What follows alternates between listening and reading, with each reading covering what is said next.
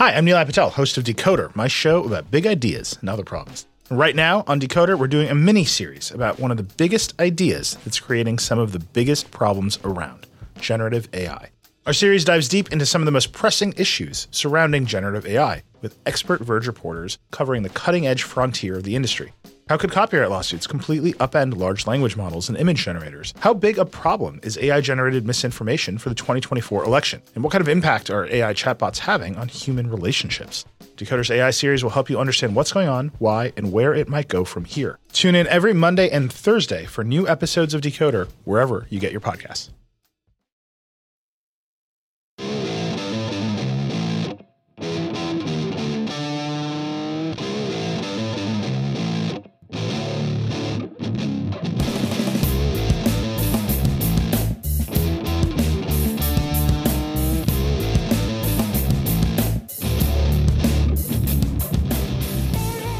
Hello, everyone, and welcome to episode 328 of the Talking Chop podcast. I am your host, Brad Rowland. In a bizarre time, we're recording this on a Saturday afternoon, kind of an impromptu feel. It's been a few days since we talked, and even a couple days since Sean Coleman weighed in on this podcast network about the Atlanta Braves. The parade has now happened. The celebratory glow continues in my fair city, and I am joined by someone who's not in the city, but who still is glowing. Scott Coleman. Hello, sir. Hey, Brad. Yeah, I think moving forward, so this is episode 328 of the Talking Chop podcast. I think it's only fair that we introduce this as the World Series champion episode 328 of the Talking Chop podcast.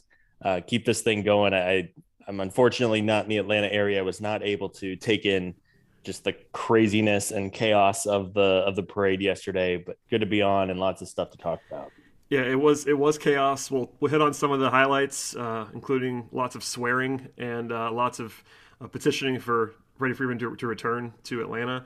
But before we do that, and also wind up the second half of the podcast will be kind of a broad, I want to stress broad offseason overview. We'll definitely dive into some of these things as we go, but kind of hitting the highlights of what's to come in the next few months. But first, a couple of minutes here on kind of the afterglow of the actual World Series run. You know, you and myself and Eric talked about it at length the night of, but it was the night of. We were kind of rambling, and as you might expect, there was some emotions involved, and Sean also added to that this week. But a couple of stats we talked about and I wanted to pull. This is actually this is one from you. I want to ask you, Scott, how many runs the Braves allowed in their 11 playoff victories, because you tweeted that out, and I almost lost my mind. Yeah, 18 runs in the 11 games the Braves won. 18 runs. That is crazy. And obviously they gave up some more runs in their losses, and that makes sense, right? You lose a game, the other team scored more than you. They had a couple games where the other team scored and got some things going. But yes, in the 11 games the Braves won in the postseason, they gave up 18 runs total, and that was against the Houston Astros, who were number one in basically every overall offensive metric last year, and the Dodgers, who were number 4. And even the Brewers, while they weren't great, I mean, it's not like they beat up on the Pirates lineup. So just a remarkable job by the pitching staff. And when I was doing the math on it, I was like, man, I can't believe this. Yeah, it's really wild. And to add on to that, a few more that made me laugh out loud when I pulled them. The leading player on the Houston Astros roster in slugging percentage in the World Series was Zach Greinke. That's awesome. That's an all-timer. Now, granted, it's three plate appearances, but he got 2 hits, 3 plate appearances. If you remove him, no Astro had more than a 481 slugging. Now, 481 is very good, so don't get me wrong. Sure. But normally, over the course of a 6-game series against an awesome lineup, somebody would have a slugging above that, and nobody did. Houston's OPS as a team in the World Series was under 600. It was 596. They slugged 299 as a team in the 6 games of the World Series. Well, and that includes their wins, by the way. Yeah, and I didn't realize this either in the moment, but the only home runs the Astros hit, they hit 2 of them, and they were both by Jose Altuve. Yep. One he of was them, the one that led the team in slugging as well. He was the only guy, I think, above like 420 in slugging in the series. Yeah, we talked about it in the aftermath of Game 6, but yes, they did such a good job with the Astros lineup, which is very good. You know, I don't know what was going on with Alex Bregman, but Bregman looked like he had never swung a baseball bat before. And yeah, I mean, even Altuve's 2 home runs they were both solo homers. One of them was off Drew Smyly in Game 2 when the game was already out of hand a little bit. So it was a just a remarkable job. They did a great. I know, I saw a little bit of all the Astros, they just had a bad week, and that's true. But I think the Braves pitching staff really deserves some credit for the work they did. Oh, absolutely. And, they had at least they tied the margin for World Series home run margin. It was 11-2 in the series. The Braves definitely relied on the home run ball as they did all year. It was kind of fitting in a lot of ways that the Braves ended up finishing things off by relying on home runs because they kind of did that. They famously led the National League in home runs after the All-Star break once they made those moves, and they had a bunch of guys who were home run leaning guys, Soler and Duvall and Peterson, obviously in addition to what they already had in terms of power on the roster. So that was fun. The bullpen was awesome. A 2.5 ERA in the World Series, which is excellent. Under the radar, and then we can move on. Soler got rightful attention for his performance in the World Series. He slugged 800, which I think we mentioned on the show afterwards, and he's MVP. But they had MVP candidates. Tyler Matzik was one for example. But I didn't really realize this. Freddie had a 996 OPS in the World Series, and if not for Jorge Soler, Freddie had a very deserving World Series MVP case. I think the right guy won it, but I will cop to the fact that I think Freddie was better than I remembered in the World Series. Yeah. Obviously, he ended it with the 2 big hits to add to the lead, but for the whole 6 games, he was pretty awesome. Yeah, he was it's weird. You're right. He almost like his entire career, now that I think about it, he's been under the radar great. And that was probably the quietest 1,000 OPS that you can possibly have. And I agree. I think just with Soler having the go-ahead home run in Game 4 on the back-to-back homers with Dansby, and then, of course, the 3-run homer that will live on forever in Game 6, I think Soler was probably the right guy. But, man, it speaks to Freddie Freeman and just how good he is when you can have a tremendous World Series. And, we all knew Freddie was having a good series. It wasn't like it was like, man, what's going on with Freddie? No, we knew he was great. But that is worth pointing out, and he is just so good and so consistent, and the way that he can change a game in that middle of the lineup is just so much fun. He's pretty good, and we'll talk about him more in about one more sentence, basically. But with that all out of the way, we'll probably go through at some point. Either you and I or Eric, maybe we'll join forces and kind of go through the moments of the playoff run, because it's almost a separate podcast. I feel like people are asking us to kind of reflect on that. And I pulled some of those numbers, and so did you. But I think there's probably space for a literal, maybe a countdown or ranking of the plays and the moments of the run, and that won't be today, but we'll definitely do that, I think, at some point, because it's gonna be a long off season. But I just wanted to say a couple things. Yeah, for everyone, I know we have a handful of new listeners who maybe weren't with us last off season, but the off seasons are long for baseball, and it's different than the NFL or the NBA, where it goes 0 to 100 and you have like this mass chaos of free agency and trades within like a 4-day period. The baseball off season, for better and worse, is a long grind, and we need something to talk about over the next 4.5-5 months, especially with the potential lockout coming. But I promise everyone, we will continue to relive just an incredible playoff run. And really, there were just so many great moments. I was thinking about it yesterday a little bit about, what were the top 10 moments, and maybe we'll do a podcast on this, but what were the 10 best moments of the playoffs? And there are so many, it might honestly be hard to narrow it down to 10. And that's obviously a really good thing, right? I think this last couple of weeks have been an incredible run, and we will be sure to keep living back and enjoying what the last month was. Absolutely. And, I know and I'm not poking fun at anybody, but I know some podcasts and across sports, I've been on shows where you kind of go dark in the off season. We don't really do that.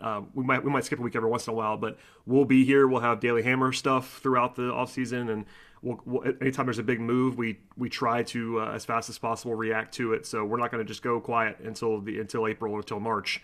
We'll be here. All right. With that said, the parade was yesterday, and I want to touch on some things. I was watching intently, remotely for a large portion of it. I thought it was funny that one of the only things that kind of went viral about the parade nationally, I'm talking about beyond the Atlanta media market, was the buses and their overall speed that they were moving at, particularly when they were downtown. I didn't love this because the fact that they slowed way down in Cobb, and there's the whole long history of the Braves moving out of the city, and it brought up some old memories like, why are they moving so fast in Atlanta and so slowly in Cobb? I don't love all that, I got to be honest with you, but the visuals was quite funny. And I know you noticed this even from a long way away about how crazy fast they were moving.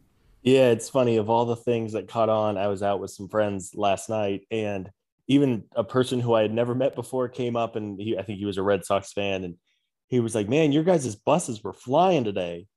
And I'm sure that it caught on nationally, as you said. Yeah, I mean, if I was standing out in the Atlanta downtown for hours, and then the buses flew by at like 40 miles an hour, I might be a little like, "Hey, slow down, fellas." Less But than thrilled about that. I can't imagine being there and like, I think the one video that really made the rounds was probably the fastest it was moving all day. It wasn't all that fast. Like I saw some stuff from before that and after it where the buses didn't seem to be moving at a high speed chase tempo. But that was a funny moment. And if you caught it at the wrong time, I would not have been thrilled either, to be honest. But yeah, there you go. Other than that, like the parade itself, it was a parade. You got people throwing, Jock Pearson throwing pearls into the crowd. That was amusing to me. The night shift bus, the bullpen bus, was having a lot of fun. It seemed. I don't want to say this for sure. I would speculate. I want to speculate that there probably was some alcohol consumed on the bullpen bus.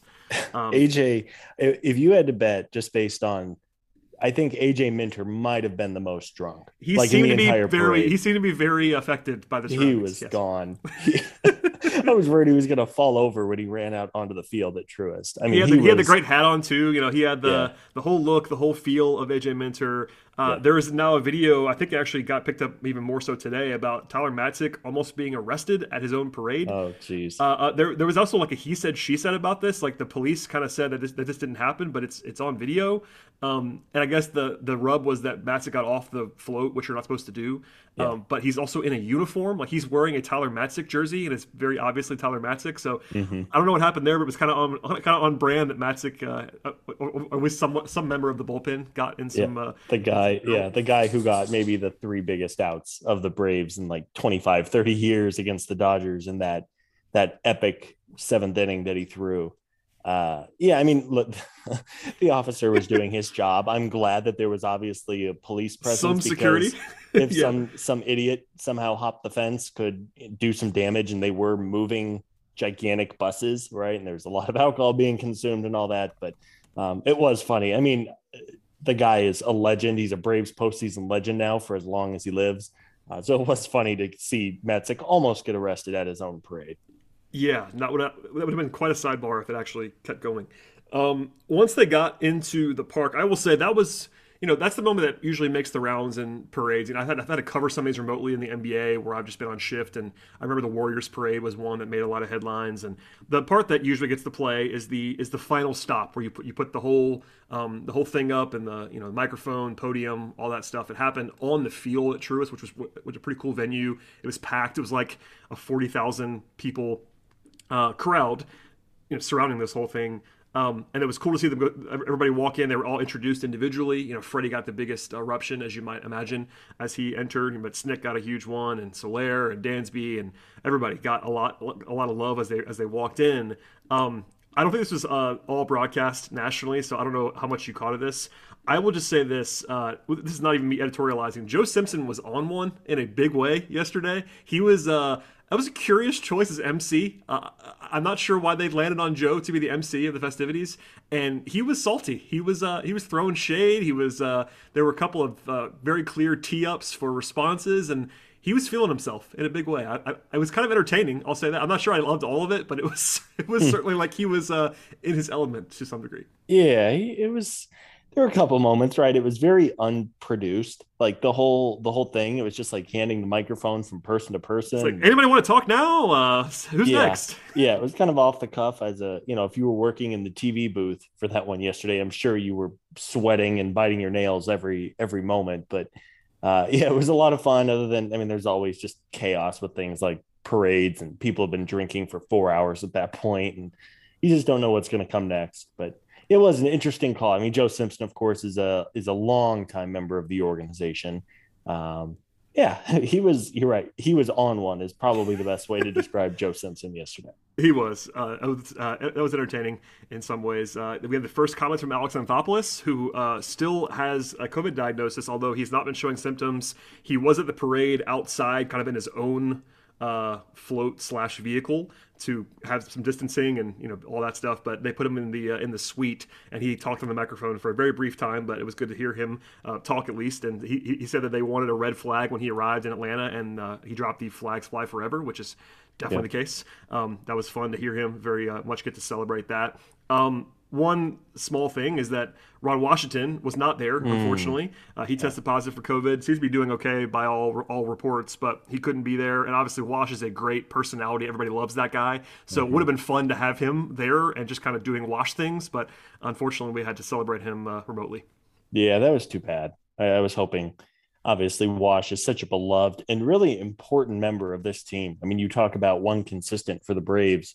Really, these last couple of years, as they've gotten really good, is how strong the infield defense has been. And I guarantee you that is because of Ron Washington and his tireless work and how he works with the infielders. So it was unfortunate. I'm sure Wash had a great time on his own, but yeah, that was too bad. For sure. And the poetic moment with Billy Aaron speaking, that was actually cool to see. Like massive highlights from it, but I was glad that they had her there to do that and honor her late husband, and the organization did a good job of that. Reflecting on number 44 has been a huge topic. How much synergy there was with 44, and pretty cool stuff there. And then came the highlights of the podium game. So first thing. I have to say, it kind of was refreshing to hear and see the fan base really, really kind of give it to Freddie in a positive way, both on the entry to the stadium and also when he got up to speak. He did a good job speaking, but that isn't what the headline was. The headline was first, Dansby Swanson, kind of with a mic drop, and I quote, It might get me in trouble, but re-sign Freddie, and that was the end of that was the end of his statement. And there was an absolute eruption. I was watching on TV. I know a lot of people that were there. Everyone said that was the pop of the day. Was the first time that was said, and then cut to Freddie, who does the arms clenched above his head, kind of like the begging motion to please have the contract. Freddie did not say I'm coming back. He did not say that. But I would have advised him as his agent to not say that. So right. No worries. I saw somebody tweeted, I think it was a Talking Chop account, that was like, well, Freddie didn't say this, maybe he'll leave. And it's like, no, I think if I'm his agent and he says I'm coming back, I'm going to lose my mind. So he should have been coached to not say that. But here's where we stop here for a second, Scott. I've not heard or talked to anyone on or off the record in the last few days that thinks Freddie's going to leave. No one thinks that.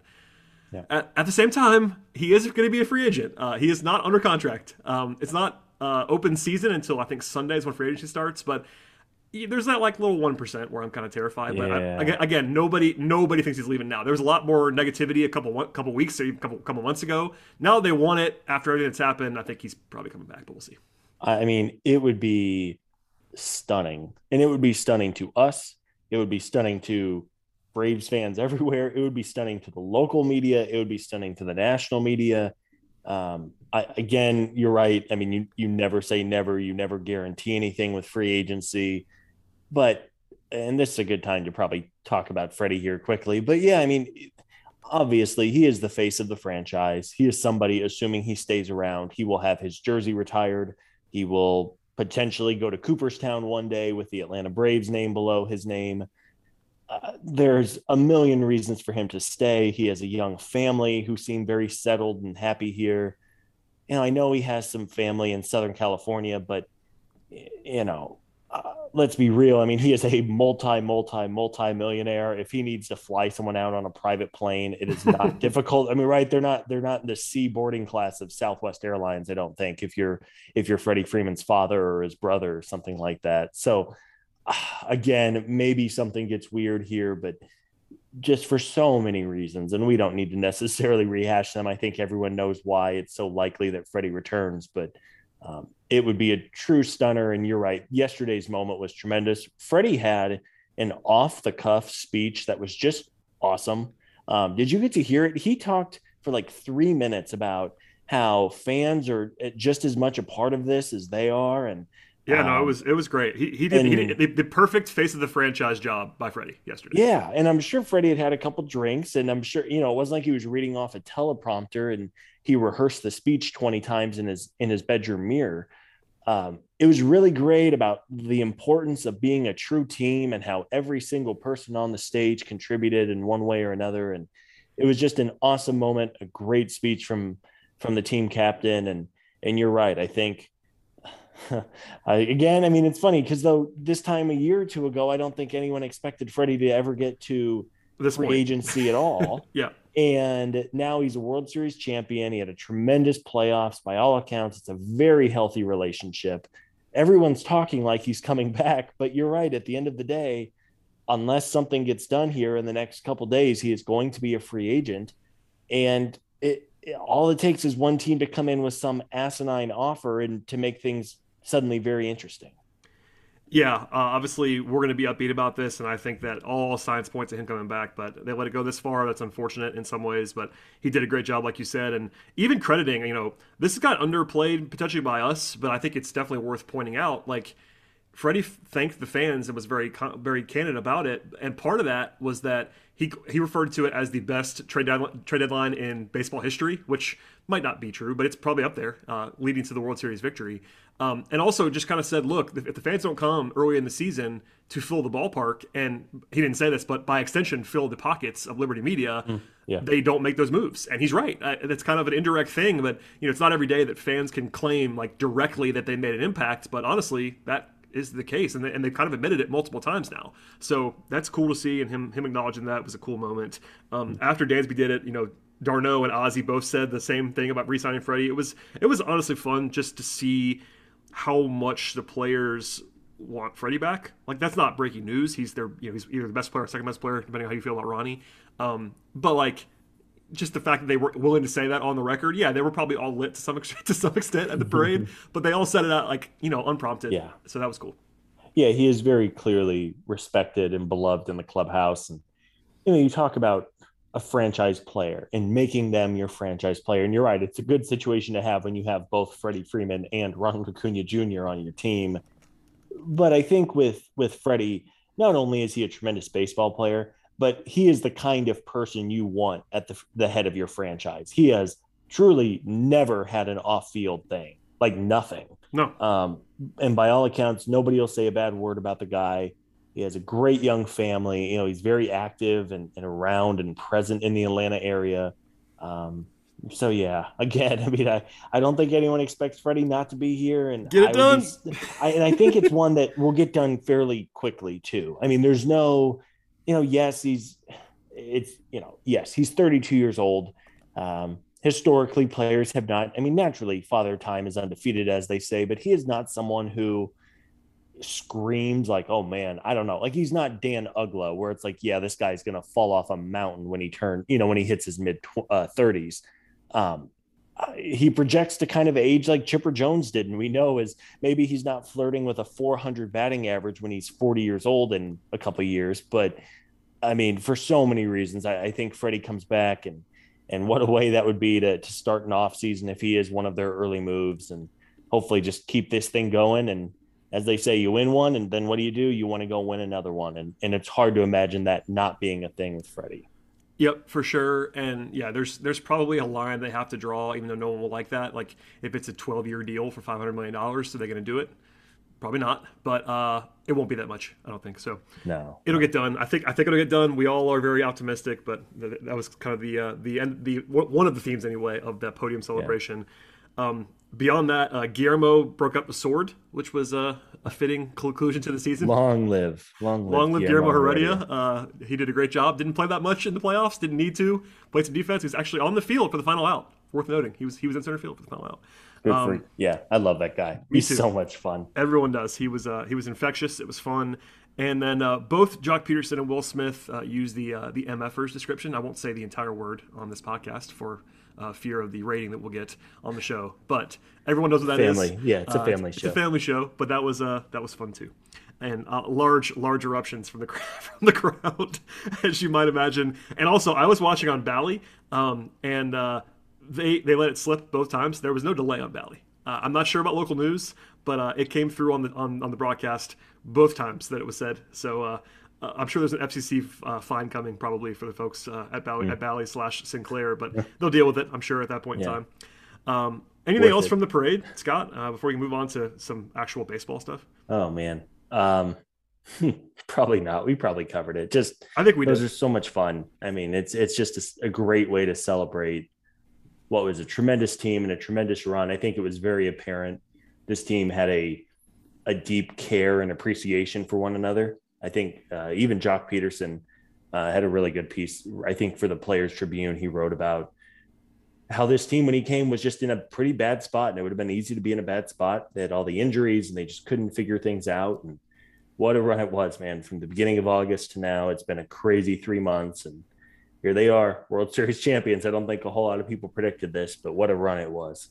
Yeah, unbelievable stuff. And I'll speak as the person that is local. It's been a heck of a scene in the city all week. Clearly Friday was the apex of that. With they were talking about 1 million people across the parade route. That might even be low. I don't know. It was 20, 30 deep everywhere along the route. The battery was insane. It's been just something remarkable to watch, honestly. After all that time, and we talked about it with raw emotion after the win, but all week it's like everybody's been walking on air. All the celebrations, people that I don't regularly hear from about sports, kind of just moved by the whole thing. So it's been very cool. I know we expressed that before, but I wanted to we say it one more time and cover the parade stuff, and hopefully we'll have more parades to cover in the future. But if not, it was a fun day, for everybody. All right, before we turn the page and talk about some off-season stuff, a word from our sponsors on the show today. Hi, I'm Neil Patel, host of Decoder, my show about big ideas and other problems. Right now on Decoder, we're doing a mini-series about one of the biggest ideas that's creating some of the biggest problems around, generative AI.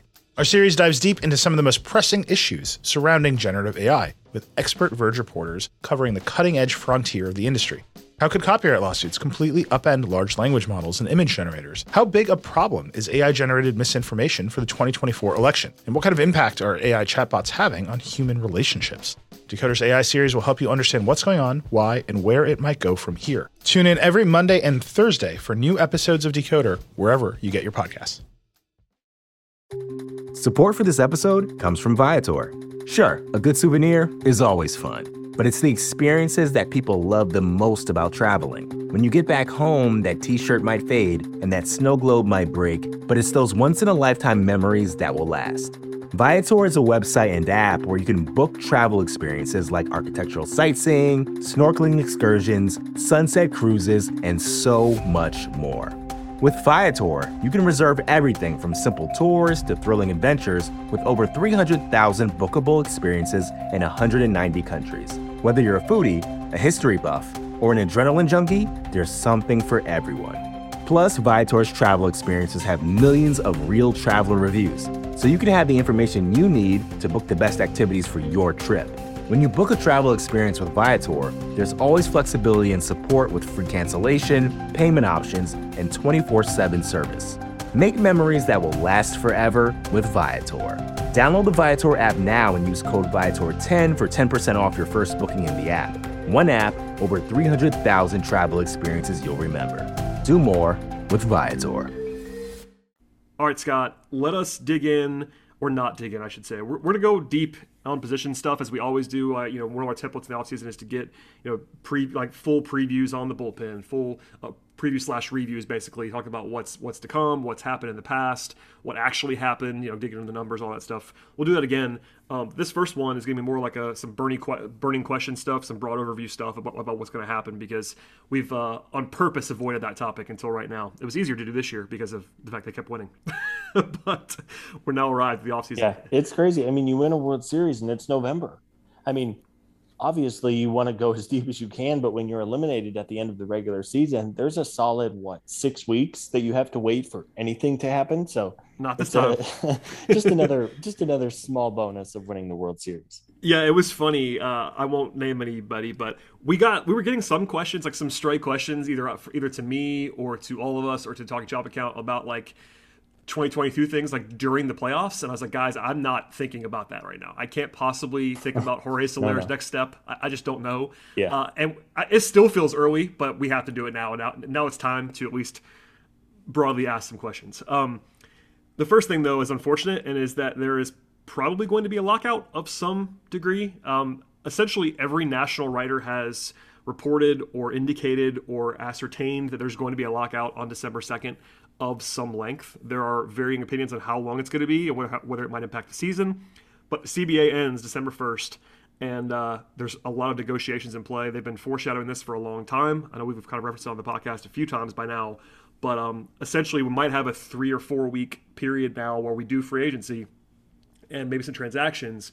But if they lock out on December 2nd, which seems very likely, that means the whole wheel stops at that point for as long as that goes, which is unfortunate for everybody involved, but it seems like it might happen.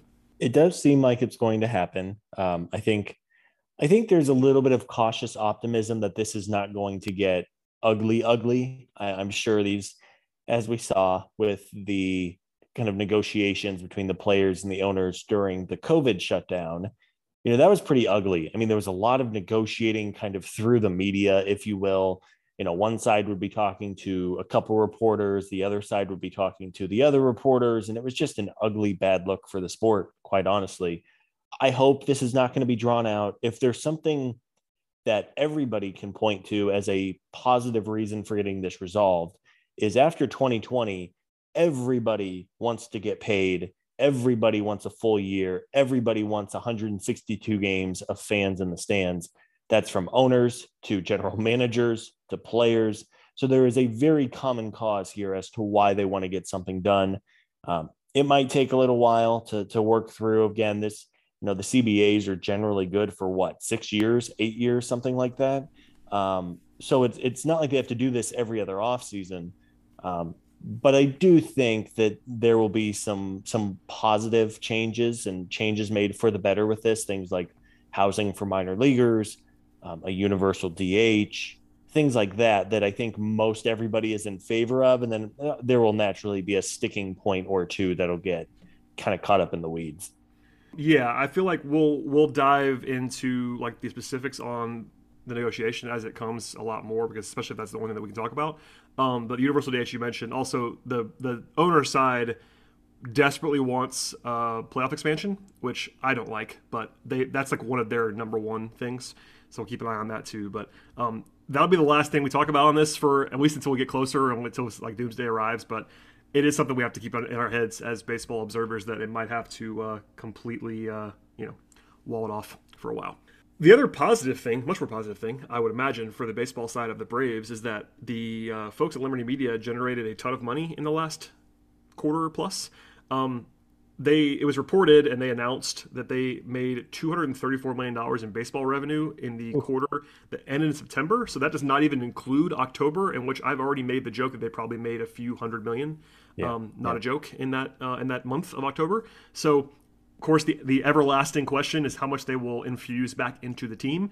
We don't know the answer to that, but I think even inside the team, there are rumblings that they're going to up payroll a little bit. I don't know what that actually means, but they did buy, quote unquote, at the deadline, and they do have some free agents coming off. But it will stun, I think, everyone involved if they don't spend more. I just don't know how much more. We can't know that, but at the very least, it does seem like they have more money to spend. Yeah, they better spend, and it's the old thing of revenue is not profit and all that. And we're not privy to every dollar that comes in and out of the organization. Of course, they also have the battery, television money, all of the above. But yes, I mean, this is, I think in normal times, and in 2019, the payroll was up to 160 or so, 155, 160. Yeah. And then things pulled back last year, which was, I mean, the whole world has pulled back a little bit. Right. Yes. Yeah. Very obvious reasons. And so I kind of get that. I hope after, I think the Braves were second in attendance this year. They drew in 2.4 million. And then as you just noted, they had, I guess what they have, 1, 2, 3, 4, 5, 6, 7, 8 home playoff games. Is that? I mean, it cannot be overstated how much money they made having 3 World Series games in that ballpark. And not even just the ballpark. They own the battery as well. And when I tell you the battery was slammed full for the last 2 weeks straight, basically, it was slammed full for the last 2 weeks straight, plus all the straight revenue. I mean, you might think I'm kidding. They definitely made 9 figures on this playoff run alone. Oh, yeah. Yeah. So, again, we don't know how much. It's a corporation, so they don't have to roll it back into the team. But the pitchforks will be out if they don't raise payroll. And they should be. I mean, they printed money this year.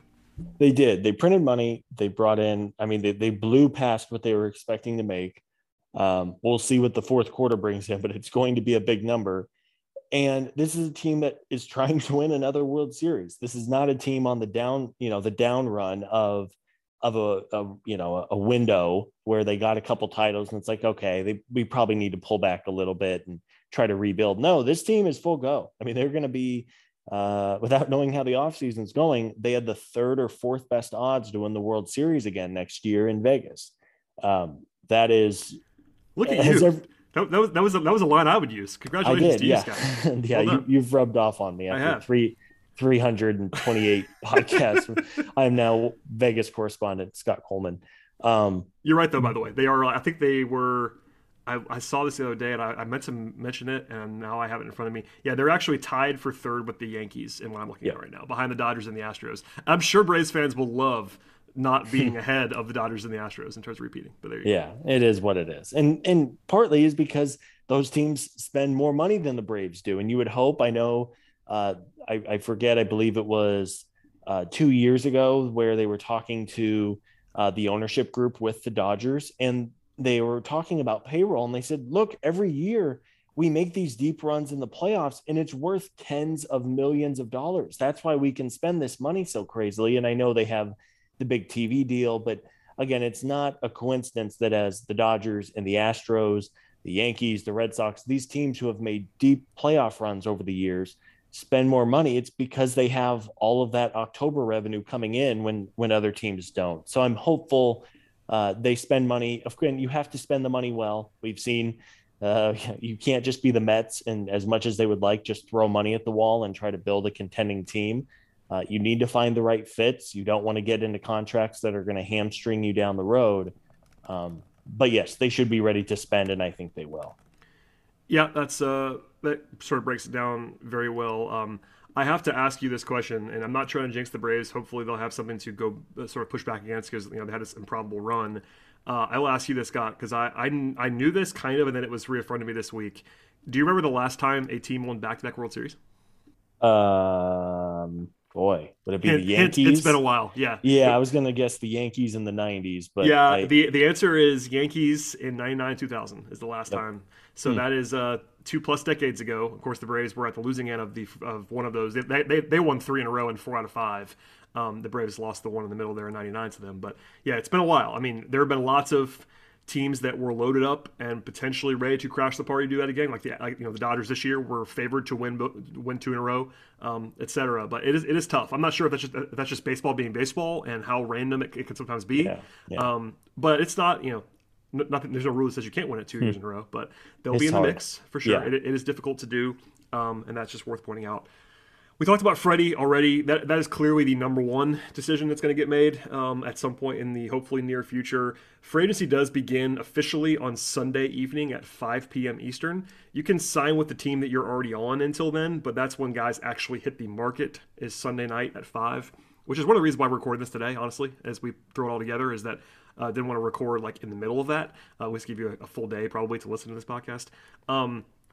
But, of course, aside from Freddie, I think you probably agree with this, but the biggest question mark, and it's a wide-ranging question mark, is that the entire outfield is going to turn over from this playoff run. Now, Ronald Acuna, of course, projects to be back. He is the team's either best or second best player. He's absolutely awesome, so you got to run him in and pen in his normal position. But aside from that, all 4 guys who started World Series games in the outfield are free agents, and then you also throw in the uncertainty with Marcell Ozuna, and you throw in the potential / likelihood for a DH, and now you're talking about 4 positions sometimes to fill. Probably 3, but if Ronnie has any kind of delay or whatever, maybe it's a 4. But I think at a bare minimum, you're talking about 2 starting outfield spots and DH are up for grabs, and a bunch of free agents to hit on. Well, and not only we'll see when Ronald is able to make a full-time comeback, but I think the Braves will, as they should, play it very cautiously and bring him along as slowly. One of those, the old Bobby Cox adage of if a guy's ready, you give him one more day type thing. They, for every reason in the world, don't need to rush Ronald back. He needs to be 100% coming off that torn ACL.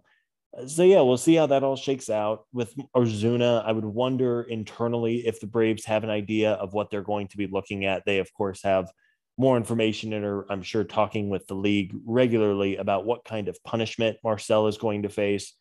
They may not know exactly, but I think it's a near guarantee that he is going to be suspended. It's just a matter of how long. And I think that's going to play a big role, not only on the roster construction, but for every day that Ozuna is suspended, the Braves don't have to pay him. So he's set to earn, I believe, $18 million next year. If the league hits him with a full year suspension, which is far from a guarantee, we don't know that. But if they suspend him for the full year, that's a lot of money. If they suspend him for a third of the season, there's repercussions of that. If they suspend him for half the year and et cetera, et cetera. So we'll see. I think everyone would love to bring back this entire roster, just how enjoyable they were.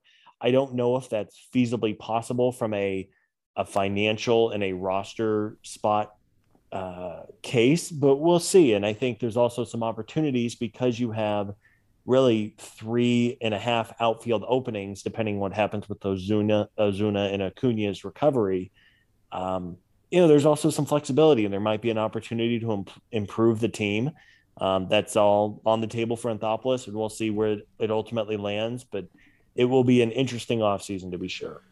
For sure. We'll get into this more when we get into like the positional stuff, but essentially you have these four guys, Rosario, Soler, Jock Peterson, and Adam Duvall, who all want to get paid, and they should. I mean, they all contributed at a high level to a World Series team. I agree with you on I think it's pretty unlikely that they sign all four. That's just intuitive, just because of lack of, it only takes one of these guys to get a big offer somewhere else that's not worth matching. I mean, you don't just sign everybody to sign everybody. That's something that I will say. It's tempting to want to bring everybody back. I totally understand that. It's about prioritization. It's about, track record and what you can trust. Like, for example, Eddie Rosario has kind of hit wherever he's ever been. Jorge Soler's been hot and cold, but his upside's the highest. This guy hit almost 50 home runs, then just turned it on in the second half of this season. Like, Jock Peterson was once quite good and has been like pretty unimpressive the last 2 years. At the same time, he's now a like entrenched fan favorite, and if they let him go, people are gonna be mad, and I get that. And then Duvall, like we poke fun at it, but he has this very strange contract too. Like, both Jock and Duvall declined these mutual options, so they're not going to be just on the team for sure. But Jock is a real free agent. Duvall is arbitration eligible, and they can tender him and keep him if they want to, but it's going to cost them some money. Like, the one projection I saw was $9 million in arbitration for Adam Duvall. Like, that's a decent chunk of change. It's not $5 million, it's not $3 million, where it's a sort of an auto bring back. $9 million is real money for him. So yeah. All that said, I mean, I don't really have a guess. The Ozuna thing looms for sure, because even if you are on the side of never wanting to watch him play with the Braves again, and I think I'm on that side, the money is going to play a factor here. I mean, because if they want to trade him, they're going to have to pay to get off of him at this point in time. It's 3 more years of money. It's a total of like, and that's guaranteed. There's also a club option at the end of that, but the guaranteed money is 3 more years, and it's like, 16, 18, and 18. So you're talking about $50 million basically guaranteed, and that's a lot of money. Who knows? By the way, just to mention, they also have Christian Pache, who they still believe in, and who was their opening day center fielder last year. And they also have Drew Waters, who they believe in, and who is this guy who's like, getting close to having a major league shot. And you don't want to go into a year, I don't think, next year, banking on both of those guys as you're trying to sort of run it back for a World Series team. But they are definitely factors if they're on this team. So yeah, I'm glad Keith Law was. I know Keith Law is a little bit of a polarizing writer with fans, but as Keith Law pointed out, yes, Pache did not have a great year, but he is 22 years old and an elite defensive center fielder today. And he has a way to go with the bat. But this idea that, Pache had 6 bad weeks to begin the year and he's completely out of the Braves' plans is silly. Drew Waters had a nice year. You're right. And at the end of the day, you have a 40-man roster that you have to work around, and then a 26-man roster that you have to work around. So you're right. I mean, it's a good problem to have. Again, there is no such thing as too many good players. We should highlight that on every single podcast that we do. And same with the starting rotation. I've seen some chatter, and maybe we talk about that now of, well, you have these young guys, and you don't want to not give them a shot, and that's true. But again, you can never have too many good players when you are trying to win a World Series. That is one of our podcast mantras. And look no further than the Atlanta Braves bench in the playoffs. I know they won the World Series, but the bench was essentially horrible. Aside from the one extra outfielder, it was basically they had one bat off the bench and no one else that you wanted to hit in a big spot. So depth was not a huge strength of this team this year, and you can't have too much of it generally moving forward. Keep adding, boys. They have the money. It's a luxury. Keep going, right? Yeah. This team is trying to win again. I want to do these World Series podcasts again in a year, Brad. I don't know about you. I mean, maybe your sleep schedule might think twice. No, I will sacrifice sleep for another World Series run. I think we can. Yeah, we'll make that happen. But yeah, I mean, again, it's worth noting, and we said this about the Mets and the Phillies. You can't just throw money at a roster and expect it to grow and prosper. But I think you just have to be a little greedy. Quite honestly, you have to keep going for it, and if that means adding in some depth and figuring it out along the way, you know that injuries are going to happen. You know that guys are going to have a bad stretch or two. Just keep adding on. Do it smartly, but keep adding and keep trying to make this team as good as it can be. Definitely. And on the infield, clearly Freddie's the question mark, but if he is there, the infield is basically locked in. The only change would be if they made a big trade, because everybody else, Darno's under contract, Riley's still under early, pre-arb contract, Dansby, Ozzie, and then there's Freddie. The one question is, I guess, with Dansby's future. It never quite feels like he's like 100% entrenched, and it is worth noting Dansby will be a free agent after next season. So he has one more year under contract, and then he's hitting the free agent market. So if they were looking to move on from him, it would be now. I don't think it's going to happen after a World Series run and him having the power that he showed last year. But he's the only guy that's like even kind of slightly up for grabs in the infield. Otherwise, if Freddie's back, it's going to be the same group. Yeah, I think on this podcast, we talked probably during June and July when he was in that one really bad slump. And it's like, man, I don't know. What does his future look like? I think he had some heroics in the playoffs, and he had, other than a bad final couple weeks to end the year, he is a solid big league shortstop. He is, for being the number one pick, I don't think he's ever going to be the superstar that some thought he might be, but as you said, he hits for power. He plays a very steady shortstop. I also don't necessarily think he's a candidate or a strong likelihood, I guess, of getting a contract extension. The Braves might want to see how 2022 plays out with Dansby, but I guess it's not a certainty, but seems very, very likely he will be back and the starter every day in 2022. And it'll be another important year for him. Just a tremendous postseason. His heroics in games 4 and 6 are something that we will talk about for a long, long time. Yeah, and he definitely if they have an extension candidate, it's probably him. Riley as well would be the guy, after had the breakout that he had this year, but he's so far away from free agency that, he's maybe an early look extension candidate, but a guy who, but Dansby, it's like, if they don't extend him this year, it gets to be kind of weird, and that he'll be hitting the market next year. And if he has a good season, he will command a large contract. It's kind of a situation where like nobody's probably like overjoyed with what he has done to this point in time, but he was pretty good this year, and he's a former top pedigree guy, and also he'll be young when he hits free agency. Like, he's going to get paid if he has a good year. So that's kind of that back and forth of what you want to do at shortstop. Which is only reason why I even brought it up. Like, he's under contract; they don't have to do anything there, and it would not surprise anyone if they just roll with him into the season. Well, and Dansby too. We've mentioned this as well, but Dansby is fortunate in the fact that he was a number one pick, so he signed. I think his signing bonus was $6 million. Yeah, he's made some money in his career in a way that most guys have not. Yeah, so he's probably close to $20 million in earnings already. So he may not be feeling the crunch the way that other players, young players like himself might feel, guys who, or yes, they're approaching free agency, but they only have, but they only have a couple $1 million in the bank, and they're really wanting to set up themselves and their families. Even if you have a catastrophic injury next year, you're not worried about that financial security, even if you do, I'm putting it in air quotes, but cost yourself a few dollars by doing it, right? You only make X million instead of Y million.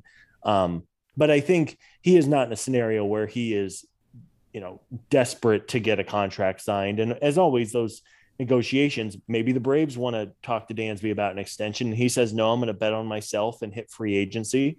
When you sign an extension, you're dealing with one team versus dealing with 30 teams as a free agent, and that might be something he's interested in. So we will see how those things transgress this year.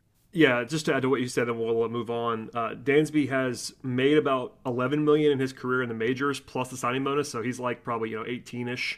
And then this year he's going to make at least 9 or 10 million in arbitration, so he'll be well over $25 million in career earnings at the end of the season. So that's not bad. Some comfort there probably for him. Yeah. Okay, the bullpen, the core guys are back. Will Smith, Tyler Matzik, Luke Jackson, AJ Minter, your top 4 guys that we talked about ad nauseum in the playoffs. They're all under contract. The most high-profile free agents are Chris Martin and Jesse Chavez.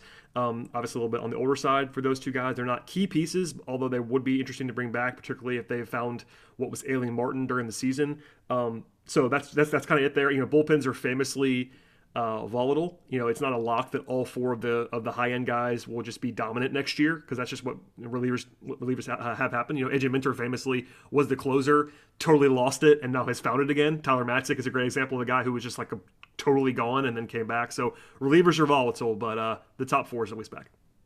Yeah, it's encouraging.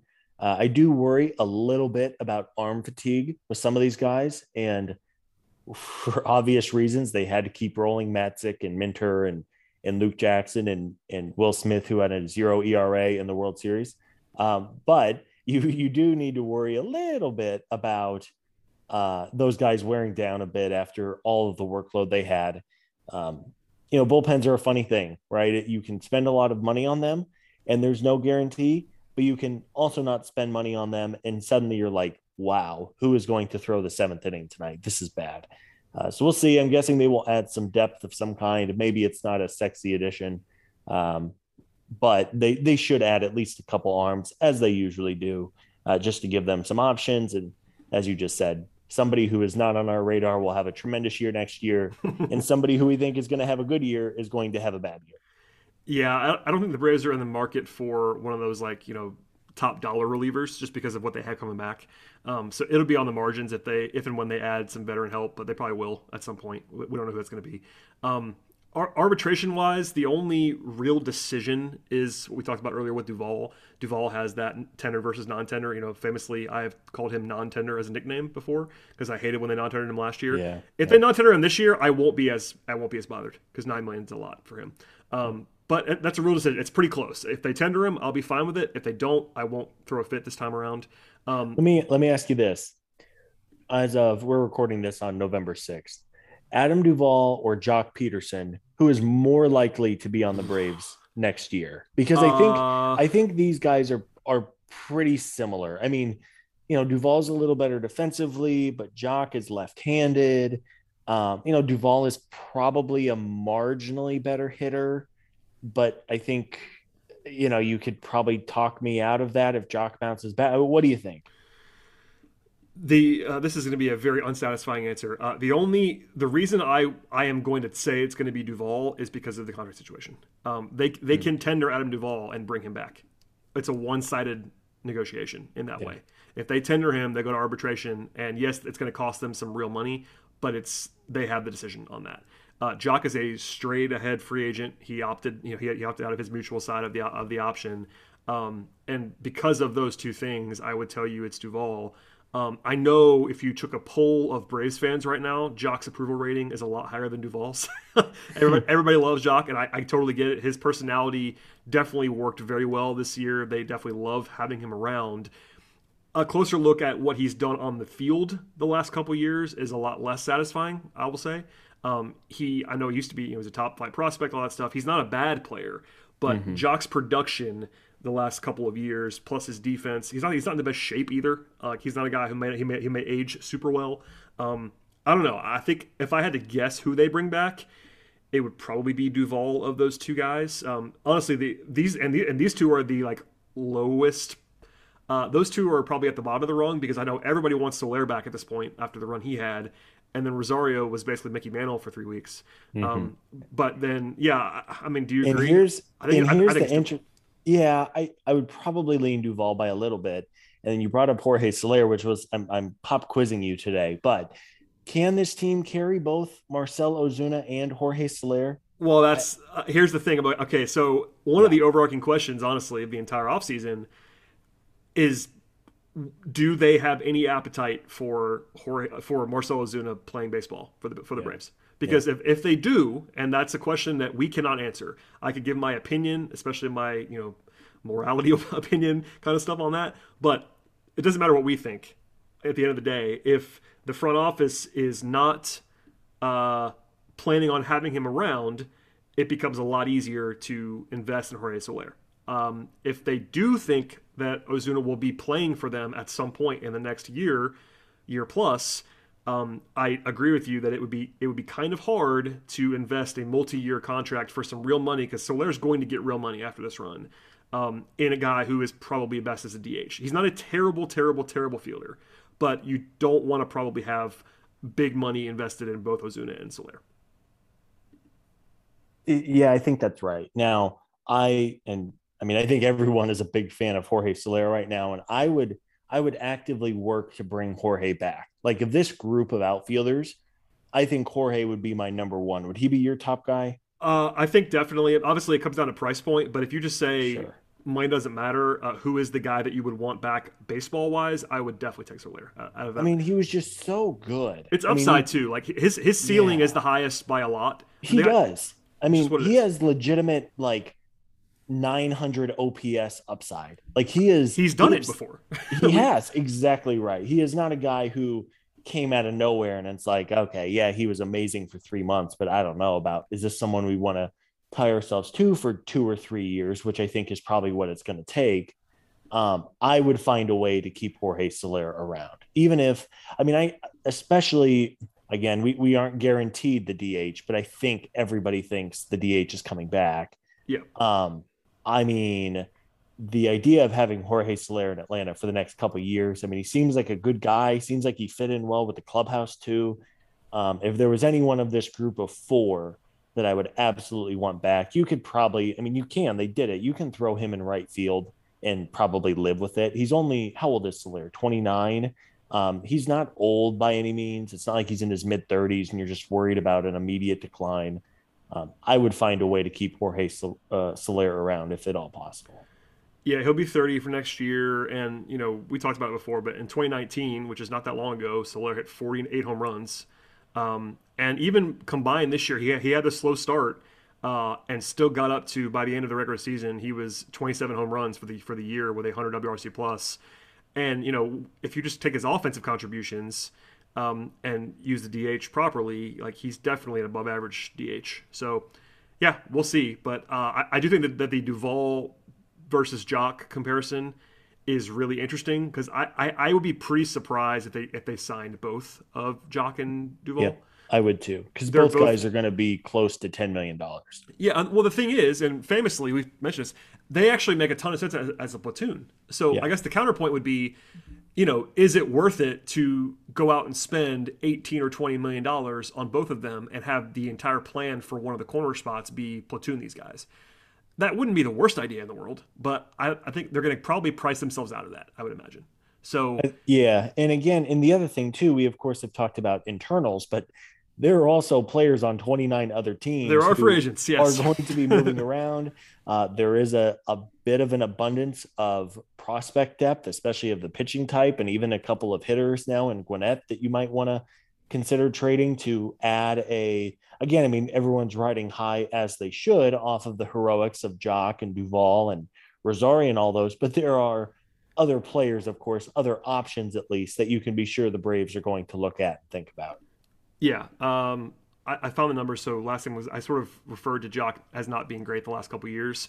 And the numbers back that up. He has a 91 OPS plus the last 2 seasons, which is below average. He has a 721 OPS the last 2 years, which isn't a disaster, but he's not a great fielder as well. So if you just told me that that's what he is, he's not that valuable of a player. Obviously, the locker room stuff and the heroics aside, even in the regular season when he got to Atlanta, and he was better in Atlanta, but even then, better was a 752 OPS. Yeah. He didn't just go crazy like people might have thought that he did. He has moments for sure, but he's not exactly lighting the world on fire in terms of what he's been the last 2 years. So yeah, there might be it'd be interesting to know what kind of market someone like Jock has. Maybe it's a scenario where he does not have a gigantic market, and then you can always circle back to these players. And especially if there's a lockout, everybody's going to have to hit pause as they have done.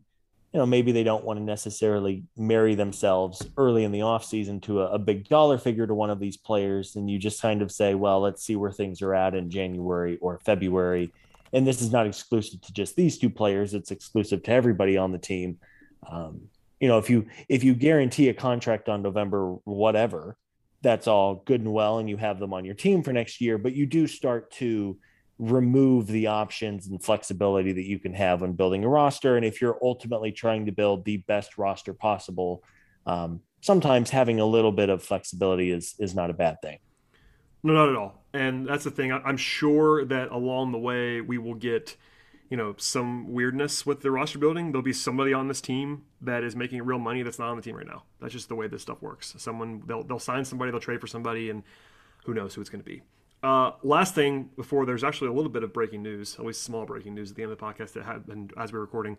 The rotation is up in question as well. Clearly you have three guys who you can write in pen. Charlie Morton is projected to be back for spring training. Max Fried is Max Fried, and Ian Anderson is Ian Anderson. But that leaves you with two spots available. They could do what they have done a couple times in the past and invest in a veteran.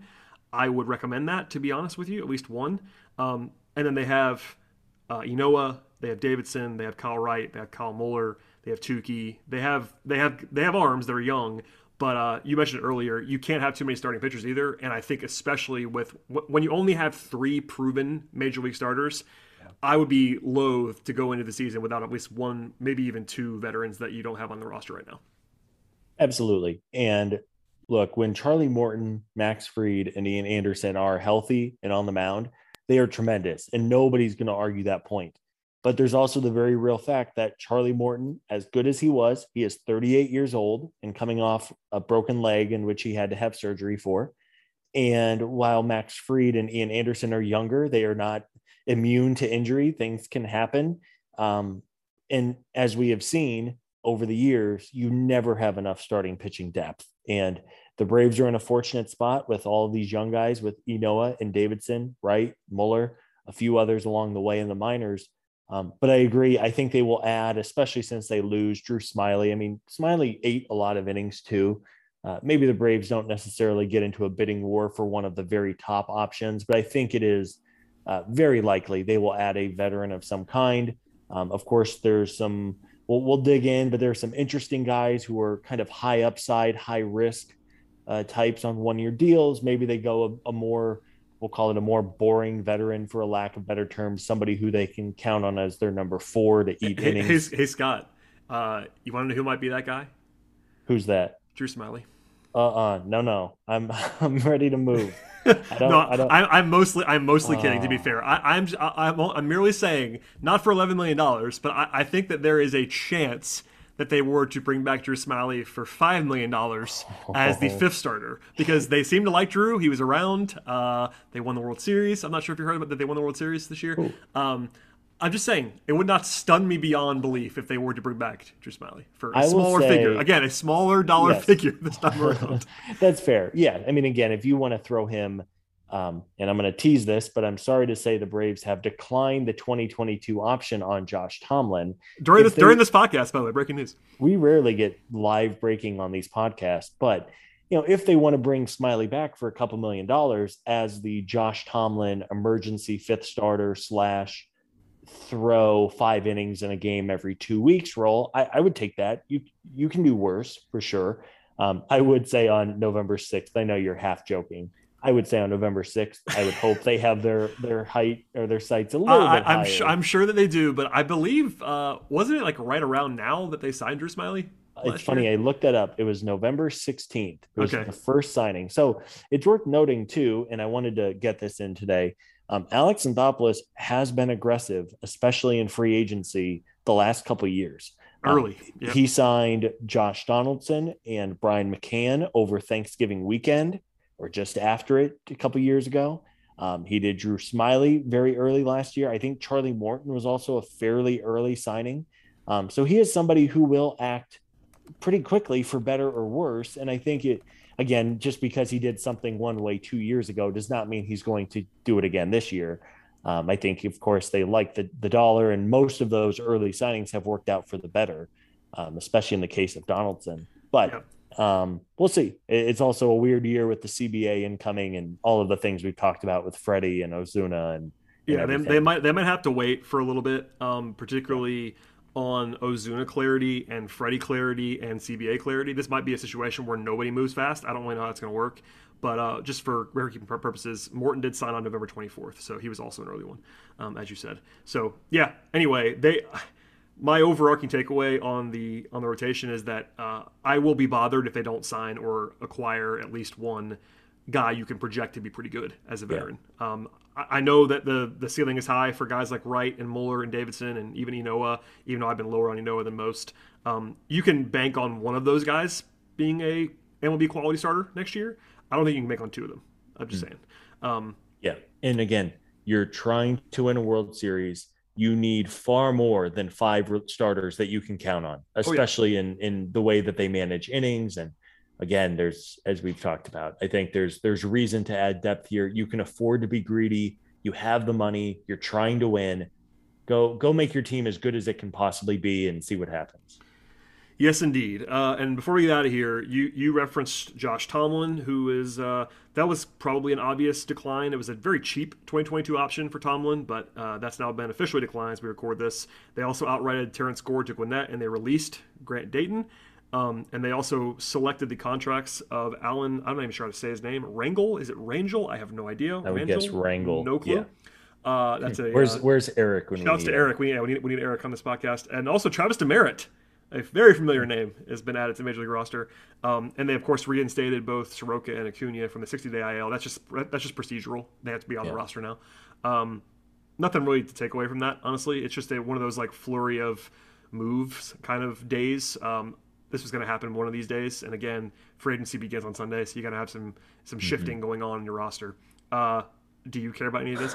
I don't really. But there you go. No, I mean nothing crazy. I think I was looking up Alan Rangel a little bit. He has some nice numbers in Mississippi this year.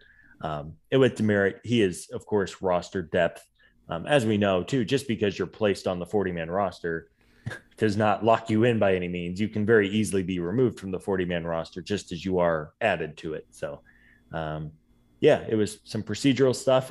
I saw it come across, and when I saw a couple of Braves tweets pop up, I thought, "Oh, do we have like a legit Freddie!" move here?" Yeah, right. And it's no, Josh Tomlin is gone. No, you know this. Listen, with our luck, Freddie will sign in the next hour. And listen, I'll be fine with that. If this podcast becomes irrelevant in 30 minutes because Freddie signs a huge contract with the Braves, I'm fine. That's fine. Yeah, worth it for Freddie Freeman. Absolutely. Yeah. So that's again a sort of broad overview. I know we got down some rabbit holes with the outfield and stuff, but we'll talk about this stuff in more detail as it comes across. Moves can happen in the next few days, and if that happens, we will break into we'll spring into action with some emergency podcasts, and Sean Coleman will have Daily Hammer at least a couple times a week, I believe, is the plan right now. So we'll have content on the feed. If you're a new listener during the playoffs, as we said at the top of the podcast, we don't go anywhere in the off season. We'll be here. It won't be every single day. This is not a daily podcast for the most part, although it gets sort of daily-ish mode during the regular season. But we'll have plenty of content, at least every week or so on this feed, and it would be great if you subscribe to the show. We had honestly a surreal outpouring of thanks and appreciation for people during the podcast. I know it made all of us uncomfortable. We've been sharing some of these back and forth, the three of us, me and Scott and Eric, about how just awesome it's been to hear from all these people that like the podcast, and that's been it's honestly been surreal is the only word I can describe. About all that. So thank you sincerely to everyone for all of the appreciation and the listens and the downloads. We had a record month without going into detail. We had a record month by a lot in October, which is awesome. Obviously, all the credit goes to the Rays for winning every night, basically, for the month of October.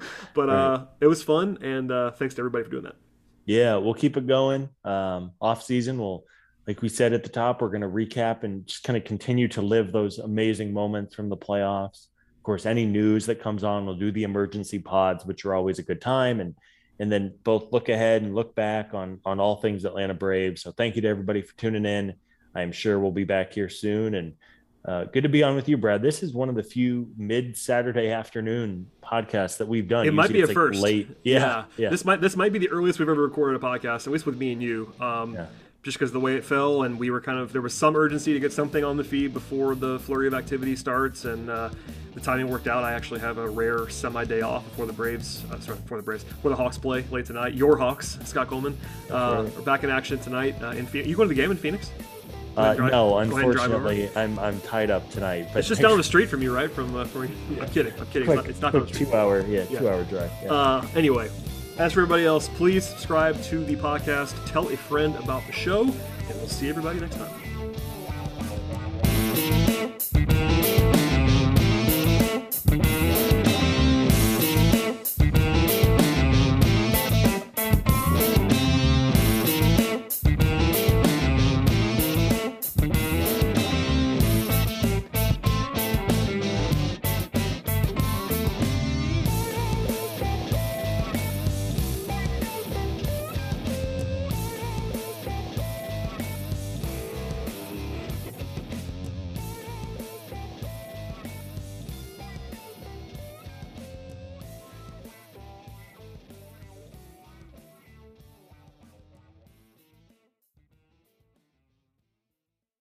Hi, I'm Neil Patel, host of Decoder, my show about big ideas and other problems. Right now on Decoder, we're doing a mini-series about one of the biggest ideas that's creating some of the biggest problems around, generative AI.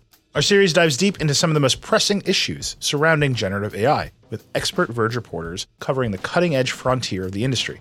How could copyright lawsuits completely upend large language models and image generators? How big a problem is AI-generated misinformation for the 2024 election? And what kind of impact are AI chatbots having on human relationships? Decoder's AI series will help you understand what's going on, why, and where it might go from here. Tune in every Monday and Thursday for new episodes of Decoder, wherever you get your podcasts.